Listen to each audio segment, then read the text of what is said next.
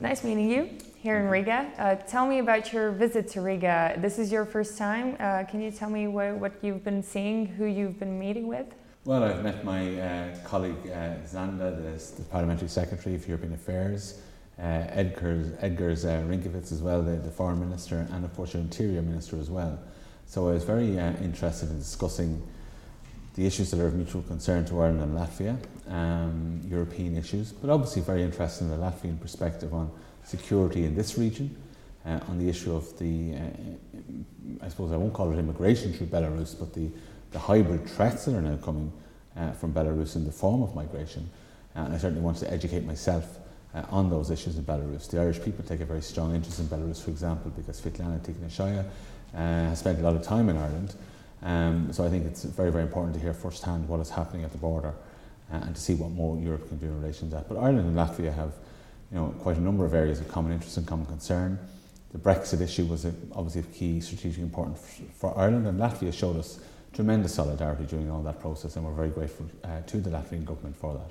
You already mentioned the migration issue, or basically the hybrid warfare issue, and there has been some criticism for Latvia about how we've been handling this issue, because on one hand it is a migration issue, right? We have to take the people in. At the same time, we look at the regime, we say it's a hybrid warfare, and then there are some other things that need to be considered. How do you see the situation, and how do you see that both from our perspective that you've been trying to understand well here, as I understood, and from European Union perspective? Well, I think the way that Lukashenko was doing this is absolutely outrageous. Unfortunately, this man is capable of almost anything. It has to be stopped. I know that the European Union has had good engagements in Iraq to try and stop the direct flights into Minsk and get them stopped to reduce the flow. But to use people in this way as a threat, as a weapon against countries such as Latvia is completely wrong. And I fully understand the position that the Latvian government has taken in relation to this. Latvia has, I think, a very good record in relation to the Geneva Convention. But these aren't asylum seekers. These are people who have paid substantial amounts of money on the promise of an easy way into the European Union, and we cannot allow that to continue. The criticism that comes, if I can still be on this issue, is that any person that is crossing the border, especially if it's a woman or a child, has to be taken in. But the government has been criticized for not taking these people in. And that's where, in a way, the European values clash with regional values. Do you also see that in that way?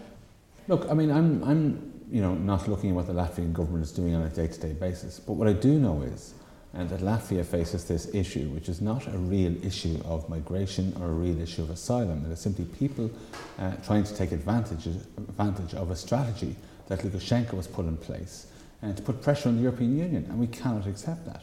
We must treat people, of course, with dignity. We must treat asylum seekers in accordance with the rights under the Geneva Convention, but we also cannot allow people to be used as weapons in this new style of hybrid warfare. And my full solidarity with the Baltic states and indeed with Poland, who are facing tremendous pressure because of this. You already mentioned that Svetlana Tikhanovskaya has spent some time in Ireland, and you have cooperated with her team. How do you, from your perspective, see the resolvement of this issue? Do you think that European Union sanctions and Western sanctions in general are enough to change the behavior of the regime, or do you think more should be done? What is your take on this? Yeah, look, we work closely with Svetlana and her team. She's been to Ireland to meet me and our Prime Minister, but also, of course, she spent a lot of summers in Ireland, so the Irish people have a very strong interest in what's happening in Belarus. What's happening is wrong, it's outrageous. The Lukashenko regime needs to come to an end. I am of the view that sanctions can achieve this. We've had a gradual approach to sanctions where we've put sanctions in, then we've increased them, and there may well be scope for more sanctions on that regime and on companies associated with that regime.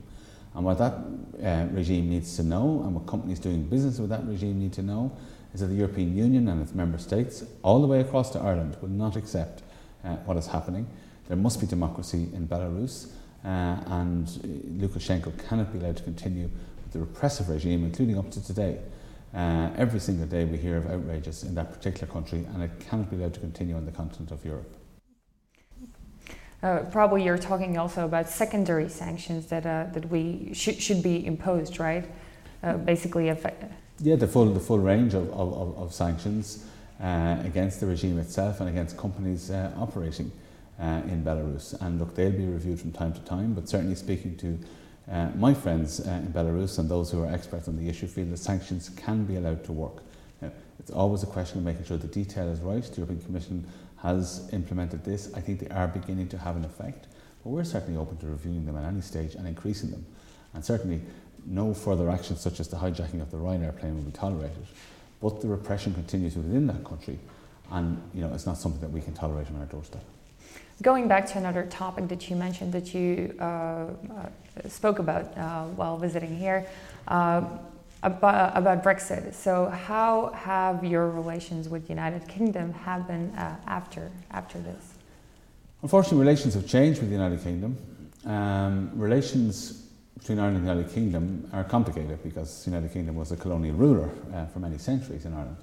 But because of the unique situation in Northern Ireland, because of the need to maintain peace there, we've come to the view over the last few decades that the only way to do that is by the Irish and British governments working very, very closely together. So for the reason of peace in Northern Ireland, for the reason of good neighbourliness, for the reason that lots of our citizens live in each other's countries, we've always placed relations with the UK as of crucial importance to Ireland. That changed with Brexit because it fundamentally changed the relationship that we have with the UK. They're no longer in the European Union. But we still need good relations with them, and we're working to try to have good relations with them. Now, that has been difficult because the UK has taken some unilateral actions in relation to Brexit that we haven't approved of and weren't agreed with the European Union. But we're always looking to make sure that we have good relations with the UK and work hard, but at the moment they're not as good as they should be. What I would say to our UK friends is that they need to be at a very high and very positive level in order to maintain peace in Northern Ireland. That's in our interest, that's in the people of Northern Ireland's interest, and I believe it is in Britain's interest. I also believe it's in Britain's interest to have good relations with the European Union. Yes, they've left the European Union, but nobody gains by having constant conflict, constant battles, constant disagreements. We need to bring relations to what I would say an even keel. We have the Trade and Cooperation Agreement that the European Union agreed with Britain, and we need to see that implemented now, and implemented in full and implemented in a positive, cooperative and constructive way. You're a European patriot, if I can state that, right? Thank you. And you've worked in the European Conference also closely, as far as I understand. Can you tell me more about why is it so important and how the work has been so far? We've got to remember that the European Union has been the greatest peace process in global history. So World War II happened, huge destruction in the European Union, the Iron Curtain fell down as well. The European Union managed to bring Germany and France together in ways that were unimaginable at that time of World War II. And it's now hard to imagine a war breaking out. The European Union has brought democracy and freedom to Eastern Europe as well. In Northern Ireland as well, the European Union was of absolutely critical assistance in the peace process there, and still is in fact. So we see why the European Union is so important, each of us in our own countries, the influence that it has had. So we now come to the question of the future of the European Union. And I think it's a good initiative by the institutions of the European Union to bring the public together and to give the public of Europe, the citizens of Europe, their voice on the future of Europe. So everybody is invited to make their contributions known, whether attending events in relation to this that I know my colleague Zanda, the Parliamentary Secretary, is having, but also anybody can go straight on to the multilingual digital platform and put a contribution up their view on the future of Europe in Latvian. And I can actually read it then in English or indeed in the Irish language as well on this European Union platform. So we have all an opportunity to shape the future. We've seen what the European Union has been able to achieve in the past. Sometimes we take that for granted, but now we have an opportunity to shape the future. So I think everybody should get involved. And if they have any ideas at all, put them in and they will be listened to. This is, yeah, sorry. No. I think that's a good idea because for many years, many people were criticizing that European Union has been, what's happening in Brussels is very far from the general public, what's happening on the ground. In general, how do you see the state of European Union now? There has been a lot of criticism and many times countries are not united. There are fractions within the European Union. So what is the state of it? Well, can I just say, it depends. People need to understand what we mean by Brussels, what we mean by Europe. who are the people of Europe making these decisions? We are elected MEPs, we have them in Latvia, we have them in Ireland, they work together in the European Parliament. Your Foreign Minister, Edgars, he is the second most senior Foreign Minister in the entire European Union. So the views of the Latvian Foreign Minister count for so much because of his experience. And I think it's worth remembering that when we talk about Brussels, we're actually talking about a group of ministers meeting together, we're talking about MEPs meeting together, and the Commission as well, which is made up of a member from each member state. So when we think of Brussels, we've got to think about that. And I think countries like Latvia and Ireland have always had an outsized influence on the European Union. And I think we should cherish that and remember it and use it to the advantage of the entire European Union, which is to spread our values, which are obviously peace and freedom, security, the rule of law, economic development, trade. These are all the issues that are important to us. And I think small countries such as Ireland and Latvia have shown huge influence, both in terms of our policies, but also the individuals that represent us in the European Union. So it's very easy to talk about Brussels as doing this, but what is Brussels? Brussels is lots of people from our own countries. And when I say fractions, then we can talk about some countries as Poland, Hungary, and rule of law, and different opinions about many issues where European Union has one, and these countries have another look at them. How do you see this cooperation further if such issues just get louder in many ways? Well, look, in Poland on the issue of the judiciary, I know that some progress has been made. And when I make comments on the judiciary in Poland, or I make comments on what I would see as some disgraceful actions in Hungary, I'm not saying it to some opponent, I'm saying it really to a fellow member of the club, somebody that gives us solidarity when we need it, and we work together with them on many other issues. But we must remember that this club is founded on values, and we must stick to those values. And the rule of law, respect for fundamental rights, are really, really important for many things. Society can only be free, as Cicero said, if we're living under the rule of law. And I know from the Irish experience, and indeed the Latvian experience I would say as well, from the time we got our independence in 1921, we've had difficult periods. We've had civil war, we've had troubles in Northern Ireland, but the rule of law was rigidly adhered to. And that not just gave us freedom, but also economic prosperity. And I suspect similar in Latvia as well. Since 1991, and Latvia's re-emergence as a fully independent state stuck rigidly to the rule of law. Not only has that given you freedom, but I think improved economic prospects as well. So I would say to our Polish and Hungarian friends, this isn't something that is just up in the clouds, that is some theory. This is a way of living that we value in the European Union, but that gives us immense benefits as citizens as well. Latvia, Ireland, similar countries in some ways. We've been cooperating diplomatically for 30 years.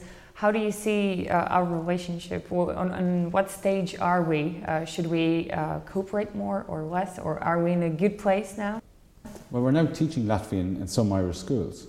So I think that's really positive, and shows obviously the amount of people of Latvian descent and heritage that are living in Ireland. But I think it's a mark of respect as well for for Latvia as a country, and the importance of all our languages.